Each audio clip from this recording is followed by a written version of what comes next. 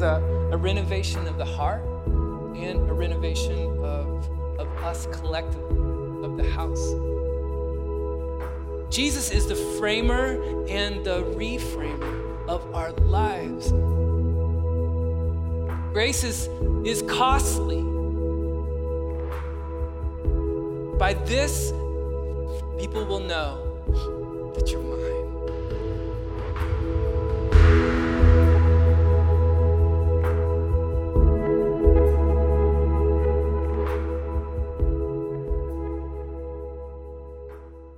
Morning, people. Glad you're here on this day before the last week of the semester. Crazy. Wanted to give you a bit of a preview of what to expect next semester as you go into this break. Spring break is one of our highlights of our year. Each year we take 70, 80 students to Gatlinburg, Tennessee. And so we wanted to invite you to come along and spend some time in the mountains, time with the community of God's people. Also, we have a women's retreat. That is in February, and that same weekend, we want to take a bunch of guys to Pittsburgh to the Jubilee Conference. And so those are ways to grow in your faith and ways to spend some really awesome time with God and with the church. Also, just our normal weekly gatherings next semester. There's a whole list of them there. On Sundays, we'll be moving through the Sermon on the Mount in Matthew 5 through 7. And then in community groups, we'll be talking through Ecclesiastes. And so if you have put off being in a community group, or if you kind of started in one and life got busy, this is a way to reconnect with those groups. And again, it's an incredible way to grow in your faith with some other people. We have some vision trips. Ken mentioned the one to Indianapolis that revolves around an awareness of modern-day slavery and sex trafficking. But we also have a group going to Ecuador just in a couple of weeks, so be praying for them because they'll be, the first week in January, they'll be in Ecuador working. And we have a vision trip to Northern Ireland, which will be really focused on prayer and evangelism. So a couple of those opportunities. I included our moving day in the list of missions and service. Wanted you to be aware that next slide, these are some moving dates. April 3rd and 4th, we will be packing up and moving out. So we're going to need a ton of help to get everything out of this building. And then April 5th will be our last worship service here. And then Easter service is the next week, and that'll be in Fowler Hall. So it just got really real, that this is all happening. And speaking of that, I wanted to show you just a bit of what this new building's going to be like and really ask you to pray as we continue to raise funds for the new building and continue to sort through all of the details and all the moving parts of a year in transition. And there's just a lot to do. And so be praying for that. If you could share what's going on with our community, with your families, and really ask them to be praying, and if they are willing to support this good work, that's awesome. Also just prayers of gratitude. God has been faithful every stage of this, and his timing is perfect, and his provision is just mind-blowing.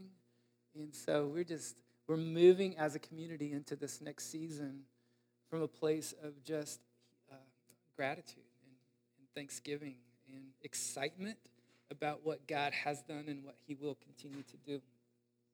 We'll be putting together some different teams for next semester as well. And so if you are not presently on one of our leadership teams, there will be some chances to do that. We'll have a mobile team. We'll be kind of a mobile church for about a year, 16 months. We'll have a communications team. We'll have a food team with all of our events that have food. And we want to put together a Starry Night team as we start to plan for next September. Okay, so you'll be hearing about all of that coming up when you get back from break. I want to come back to our theme, overall theme, which is the same as our capital campaign theme, which is reframing the house. We've been talking about that. It has two parts to it. There's a renovation of the heart and a renovation of us collectively, of the house. And the renovation of the heart is really this process of not just learning new stuff, but it is deconstructing and reconstructing. It's unlearning some patterns and some addictions and some behaviors, but also some nuances of theology and just attitude and how we see God in order to realign and reorient with what is true about Jesus in the midst of Scripture. It is a process of sanctification. It is Jesus filling more and more of our periphery, and so we see everything is about his glory. We started the service with those questions. It's like, how has God been moving and reframing each of our lives in this semester? What's he been constructing and deconstructing and reconstructing? This is for us as individuals, but also for us as a church. The renovation of the house is this ongoing reframing of what it means to be the people of God, to be embodying and demonstrating the kingdom of Jesus, to be unified together in the midst of diversity, to be on mission for his glory.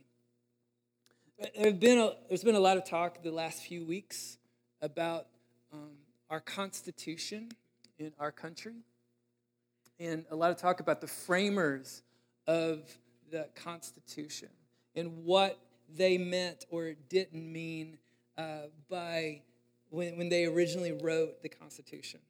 And I was thinking about the word framer in light of our theme and reframing the house. And to frame something means, in construction terms, it means to build walls, right? To build a border, some sort of boundary or structure that gives shape and strength. So the workers come in after the foundation's laid, and they put up walls, and they put up the roof, and the house starts to take shape. And in a constitution or a handbook, a frame is a set of ideas or conditions or assumptions that determine how something will be approached or perceived or understood. So there has been a lot of debate the last few weeks about what did the original framers mean when it came to our Constitution. How, if they were here, how would they interpret or reinterpret the Constitution in light of our context, in light of our 200 years later, our setting? You know, what would Franklin and Adams and Jefferson have to say? Well, they're dead, so we don't know, you know? But as we think about reframing our lives and reframing the church around the glory of Jesus, it's a different scenario. First of all, Scripture is not a constitution. It's not a handbook. It is the Word of God.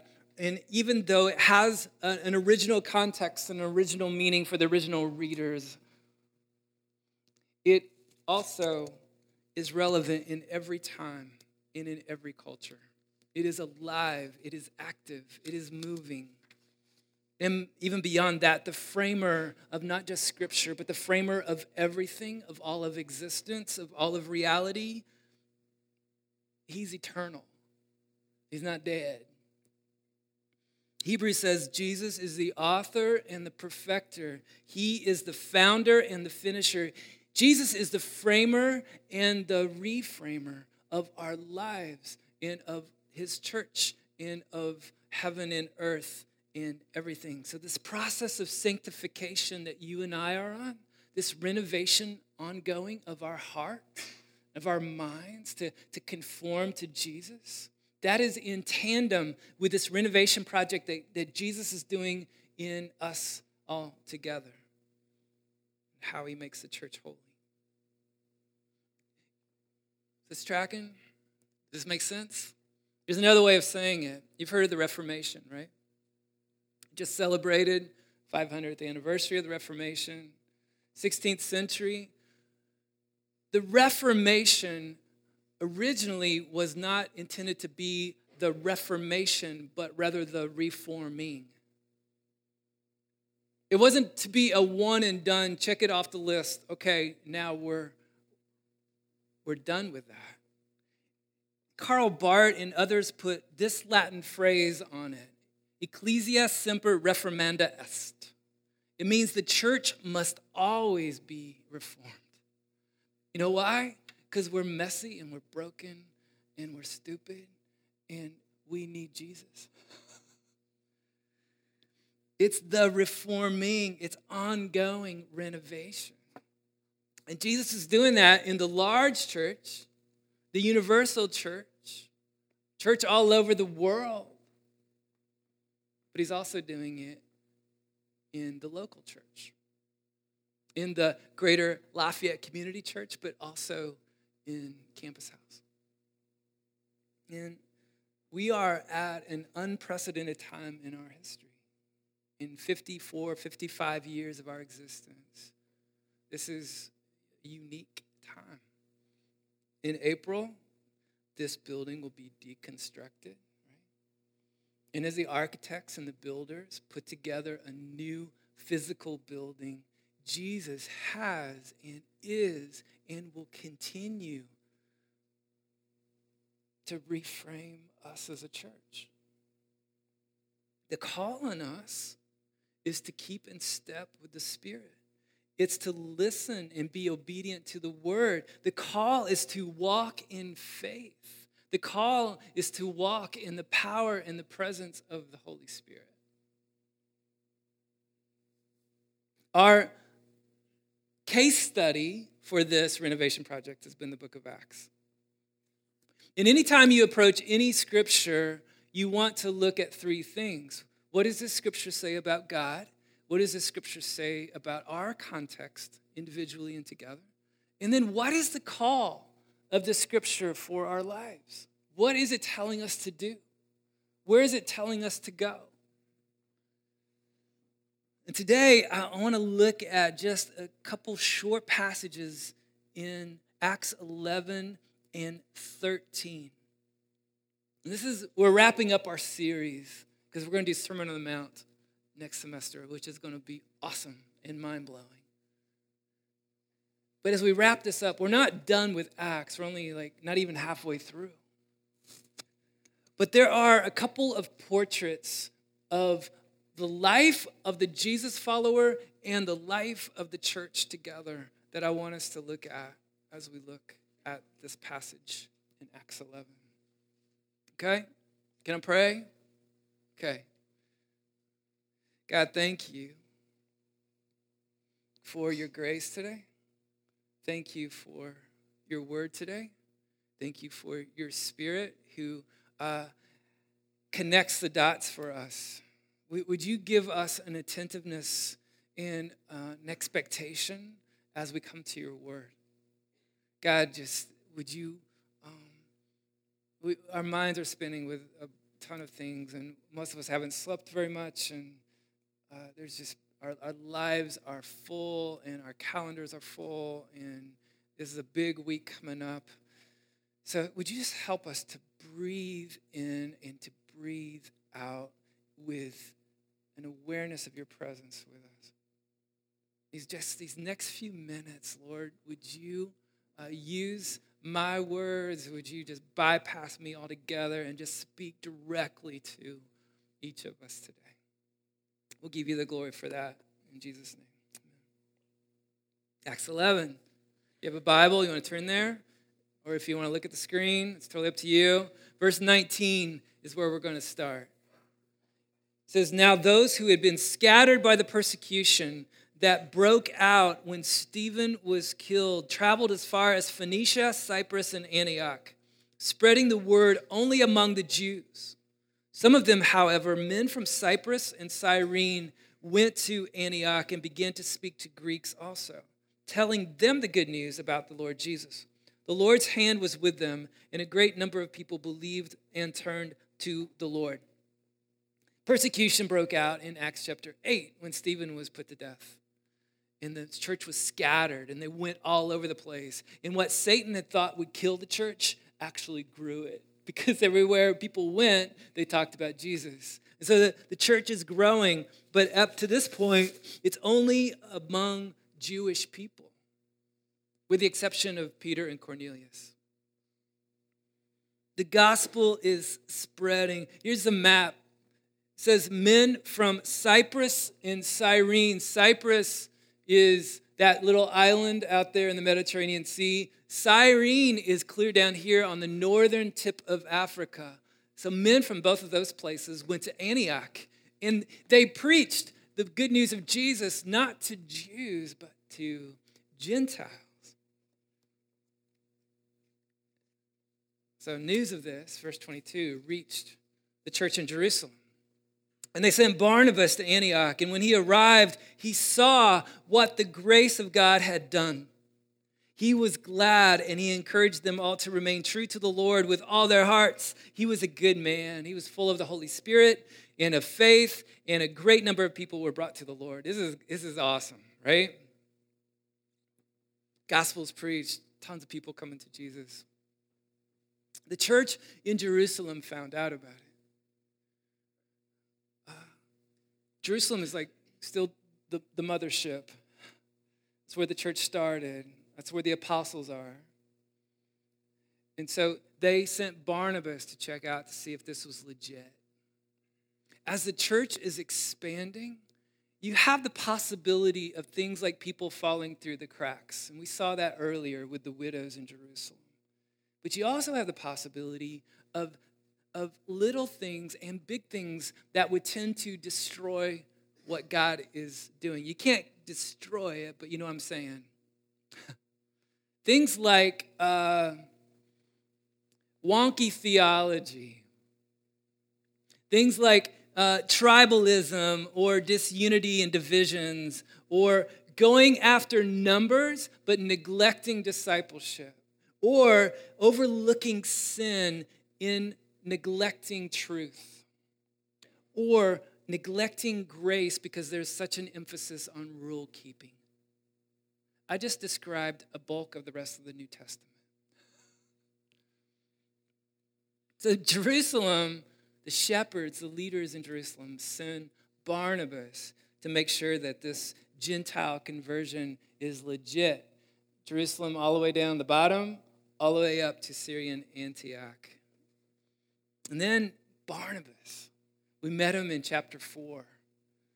His real name was Joseph. He was from the tribe of Levi, which they were all about ministry. He was from Cyprus, that same island. And he had sold some land. We found out in first part of Acts. He'd sold some land in order to give the money to the poor. He was known for his generosity. And he got a nickname, a really cool nickname. The apostles called him Son of Encouragement. He was a good man, Luke says, full of the Holy Spirit, full of faith. And it makes sense that there was a congruency of mission and practice. As we look at this portrait of a Jesus follower, that's so important. There is a congruency of the inside and the outside. See, Barnabas wasn't just a gifted guy. He had character. He had integrity. It wasn't just about ability. It was about being Spirit-filled. It wasn't just about encouragement, but actually exhortation. In that he was passionately spurring them on to stay true to Jesus. There's nothing fluffy about this guy. Antioch. Barnabas shows up and he saw the grace of what God has done. He was glad and he encouraged them to keep going. And then, verse 25, and then Barnabas went to Tarsus to look for Saul. And when he found him, he brought him to Antioch. And for a whole year, Barnabas and Saul met with the church, and they taught great numbers of people. And the disciples were called Christians first at Antioch. If you remember when Saul first became a Christian, people were really apprehensive about whether it was legit. I mean, this is the guy that was coming after them to persecute them and to put them into prison. And now all of a sudden he's a Christian? Seems convenient. So Barnabas is the one that goes to the church and says, no, it's real. It's real. He is actually a Jesus follower. Barnabas is an advocate. Barnabas is an encourager. He was also an includer. He was also a teacher. He was also a pastor.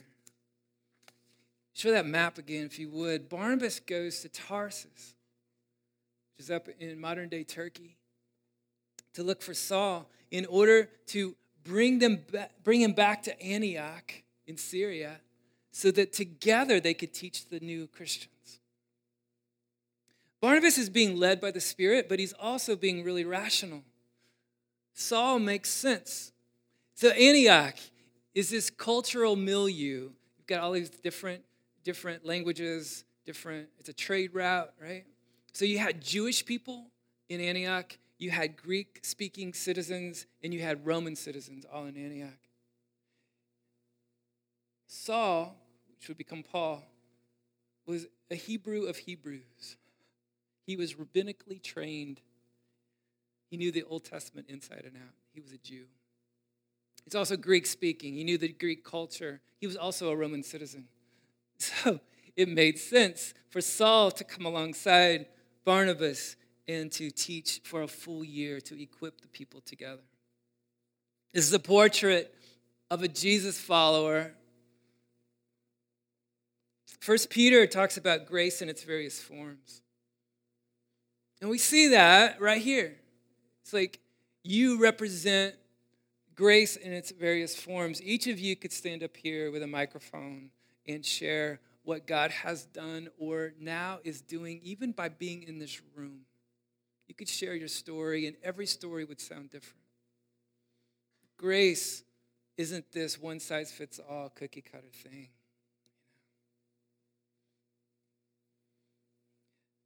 In Barnabas, you see grace in its various forms in one person. And as we look at this portrait, what does it mean for you and me to follow Jesus? Grace shows up in different ways. He extends grace through generosity, but also through advocacy. He extends grace through encouragement and humility and contentment and tenacity. Grace is diverse. Grace is costly. It cost him material possessions when he sold his land in order to feed the poor. It cost him a possible reputation when he advocated for a church killer named Saul. It cost him safety and security when he embarked on a missionary journey. It cost him a strained friendship. Later in Acts, you read about on the missionary journeys, they had this guy named John Mark. And John Mark, halfway through the journey, one of these missionary trips, he went home. He was homesick. So when the next one came around, Paul was like, not going to take John Mark. And Barnabas said, I think we should. It put some strain on their friendship because he was advocating for John Mark. Grace is costly, and grace is sufficient. Barnabas had this open-handedness to life. He had this open-handedness with his possessions, with his reputation. He had this open-handedness with his future, with his safety and security, with his job description. His life was centered on Jesus. And grace is humble. At this point, It is Barnabas and Saul, but Saul is soon going to be called Paul. And at that point on in the book of Acts, Luke says it was Paul and Barnabas. Barnabas takes a back seat to Paul. Second fiddle, second chair. But he was totally good with that. You know why? Because he was all about Jesus, who Philippians says did not consider his equality with God something to hang on to. It wasn't about his reputation, it wasn't about his status, but he emptied himself to the point of servanthood and in death on a cross. Barnabas was mimicking Jesus. This is an awesome portrait of a Jesus follower for us. The last thing I want to do is to look at this portrait of church as well. Okay? Are you with me? Okay, I know you're tired. You got lots spinning. I'll make this quick.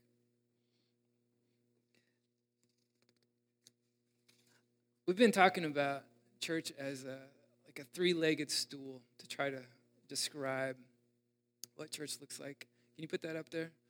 Go ahead, keep going. There. People of the Word and people of action and people of the Spirit. We want to be people of the Word, and we want to be people of action, and we want to be people of the Spirit. And we see all of that in the early church in the book of Acts. They were people of the Word. They proclaimed the Word. They preached the Word, but they also discipled and nurtured and equipped like we're doing. They were people of action. That's social justice and generosity, but it's also conflict resolution and ethnic reconciliation. And they were people of the Spirit, spiritual gifts. They were people of prayer. They were people who were in step with the Spirit. And we see all of that in this passage. People of the Word. In Acts 2, Luke says that the Word of God was proclaimed, but also that they devoted themselves to the apostles' teaching, to discipleship. And in Antioch, these people became followers of Jesus, but Barnabas and Saul took a full year to equip them, to disciple them, to nurture them, to be in the Word, because they needed to grow. They needed the Word to take root. Otherwise, it would shrivel and die, and it would be, I got baptized. But that was a long time ago. What's it mean to have a vibrant and growing faith in Jesus? It takes nurturing, cultivating. And that's what they did. That's why Barnabas goes to Tarsus and says, Saul, I need your help. They spent a whole year with them. They taught them. They prayed with them. They worshiped with them. They were people of the Word. They were also people of action. If you read on, verse 27, during this time, some prophets came down from Jerusalem to Antioch. Geographically, Jerusalem was below Antioch, but Jerusalem, it's all about going up to Jerusalem. Does that make sense? It's on a mountain. So that's why, if you're geography, it's like, Luke's a little off in his geography. One of them, named Agabus, stood up and through the Spirit predicted that a severe famine would spread over the entire Roman world. This happened during the reign of Claudius. This is actually historically happened. The disciples, as each one was able, decided to provide help for the brothers and sisters living in Judea. And this they did, sending their gifts to the elders by Barnabas and Saul. Not only was the word proclaimed, but they were embodying and demonstrating what it meant to be one in heart and mind. That was the picture in the Jerusalem church, that there was no needy person among them. And now that is the reality in the church in Antioch. That's the DNA of the body of Christ, to have this radical generosity and to have this mutuality and this oneness, to not be independent, in autonomous in our church, but to see us as part of the larger body of Christ, so that when there is a need, we meet that need. John 13, Jesus says, "By this people will know that you're my disciples. Not by what you're for or against, but by your love. By this, people will know that you're mine. By the way that you love one another." That's the mark of the Christian. People of action shows up in generosity and justice, but also in missions and evangelism, because it's led by the Spirit, and that's the third part of the stool. People of the Spirit. Acts 13. In the church at Antioch, there were prophets and teachers: Barnabas and Simeon, called Niger, and Lucius of Cyrene, and Manaen, who had been brought up with Herod the Tetrarch, and Saul. And while they were worshiping and fasting, the Holy Spirit said, "Set apart for me Barnabas and Saul for the work to which I have called them." So after they fasted and prayed, they placed their hands on them and sent them off. They sent them off. They were in step with the Holy Spirit. What's it mean to keep in step with the Holy Spirit? We say that every week. What's it actually mean? Well, two things. Probably like 47 things, but we need to go study for final. So two things. One is wait. To wait, which is hard. Jesus said, right before he ascended back to the Father, he said, "I want you to go to Jerusalem." He talking to his disciples. "I want you to go to Jerusalem and wait for the Holy Spirit." And they didn't know if that was going to be 2 days or 2 years. So they went and they gathered and they prayed and they waited. And then the Holy Spirit came with power and everything. Well, you know the story. They waited. Saul became a Christian because Jesus appeared to him when he was on his way to throw Christians in prison. And Jesus said, "Saul, why are you persecuting me?" And he said, "Who are you?" And he said, "Jesus." And he goes, "Oh." And Jesus said, "This is what's going to happen. You're going to be my voice. You're going to be my emissary. You're going to be my man to the Gentiles. You will suffer a lot because of my name." That was the calling on Saul/Paul's life. You know how long it was until Barnabas came and got him in Tarsus? 10 years. 10 years. Why am I saying this? Because some of us are sitting here saying, "I want to do big things for God. I'm in, man. I don't want to mess around. I want to see my engineering degree as a way to bring glory to Jesus. I want to set the world on fire. I want to go start something. I want to be all about Jesus and his kingdom." And for some of you, it's like Jesus is saying, wait.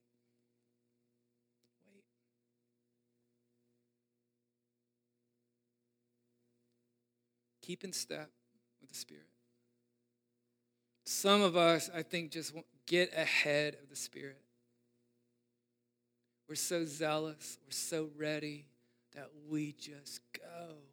And that usually ends in some chaos. Some of us are lagging behind the Spirit. It's like we're passive and we're just like, "I don't even know if I'm into this, and I don't know if it's worth the cost." And the Spirit says, "Come on." The Spirit says, "Come on." Waiting to be in step with the Spirit is part of being the people of the Spirit. The other part is being people of the Spirit together. You see that all through Acts. He's like Peter and John are making their way through Samaria. Peter and the brothers and from Jerusalem are walking up the coast towards Caesarea. Philip, no, who am I talking about? Barnabas, he goes and grabs Saul. Like there's a togetherness. Some of us are really zealous. It's like, I'm going to go full tilt. And I don't care if anybody goes with me. It's like, what we see in Acts is that there was always togetherness.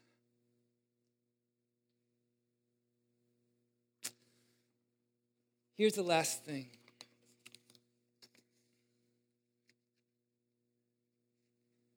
There was this empowering of the Spirit and proclaiming the news and discipleship and sharing possessions. There was outreach and nurture and mission. Or in our vernacular here at Campus House, they reached and they equipped and they mobilized. They were people of the Word and people of the Spirit and people of action. Here's the last thing about this church. It was an outpost of the kingdom. It was an outpost of the kingdom. Now, that word, that imagery has some possible negativity attached to it. I'm not talking about like a military outpost, but I am talking about like an expansion and a movement of people. In our country, you had these outposts where there was a chance for people to pioneers in their covered wagons to get refreshed and renewed and to learn about the terrain and to learn about the geography of where they're going and then to be sent out, right? So I don't want to get too far in the weeds with that analogy because there's all sorts of messed up stuff too with our pioneers. But that idea of outpost, Antioch was an outpost. It was a sending base for the church. And it made sense because, like I said, it was this intersection of cultural ideas and languages and philosophies and religions and just all kinds of people were coming to Antioch. It was a trade route. It was a marketplace. And as the church grew up, they sent out people on mission. I really feel like God is calling us as this house to be an outpost of the kingdom. You come in these doors, you're coming from all kinds of different places, all kinds of different scenarios and stories. But you sense that God is up to something in your life.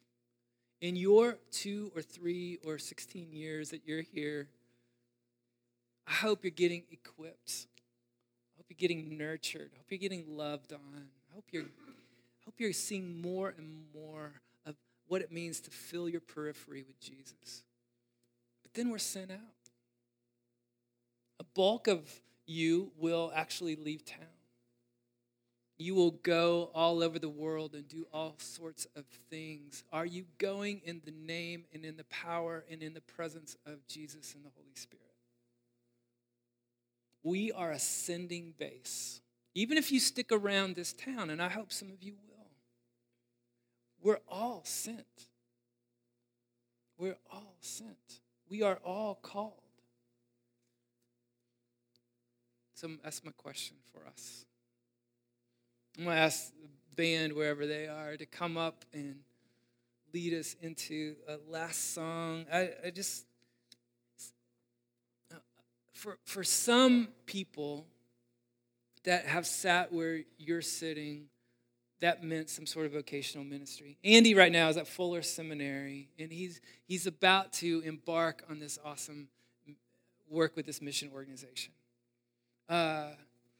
Caleb and Lindsay. Caleb did his doctorate here, and now he's a professor at U of I. But they've been called with some other folks in Champaign to start a church, a missional church. Anna is in Budapest teaching school. Liz is on a mercy ship, a hospital ship off the coast of Western Africa.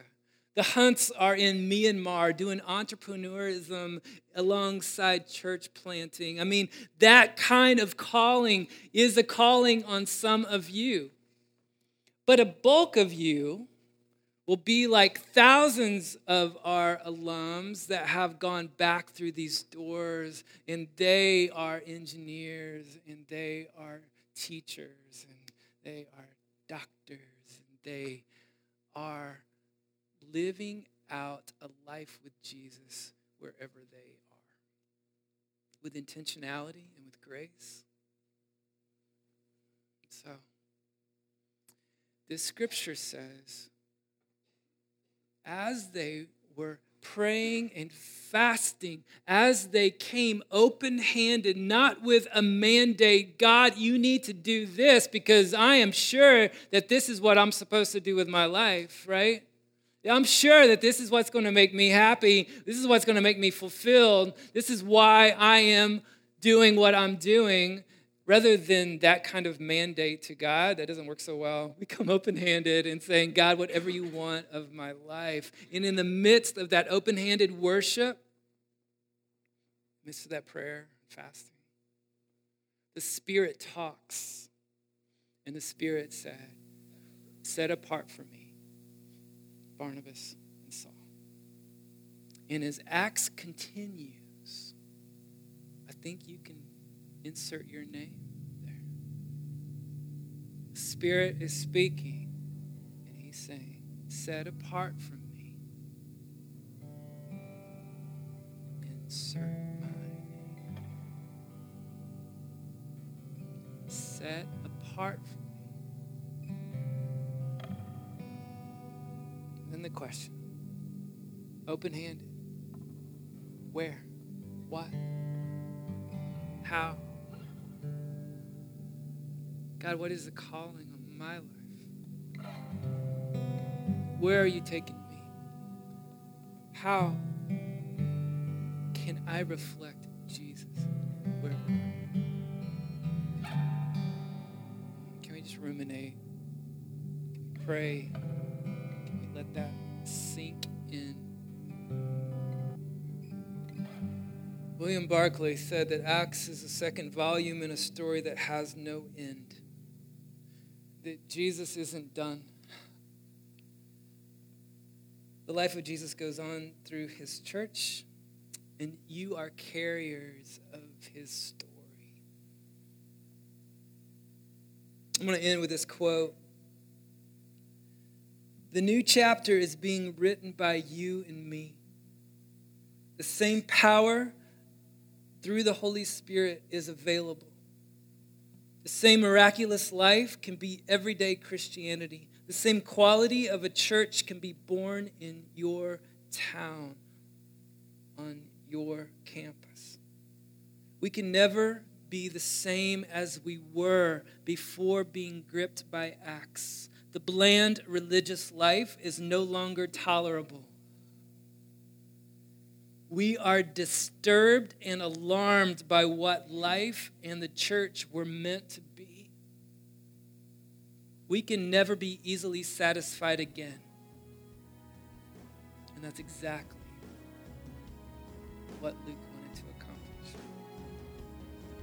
A life built on Jesus in the power and the presence of the Holy Spirit for the glory of Christ and his kingdom as we move in mission with one another.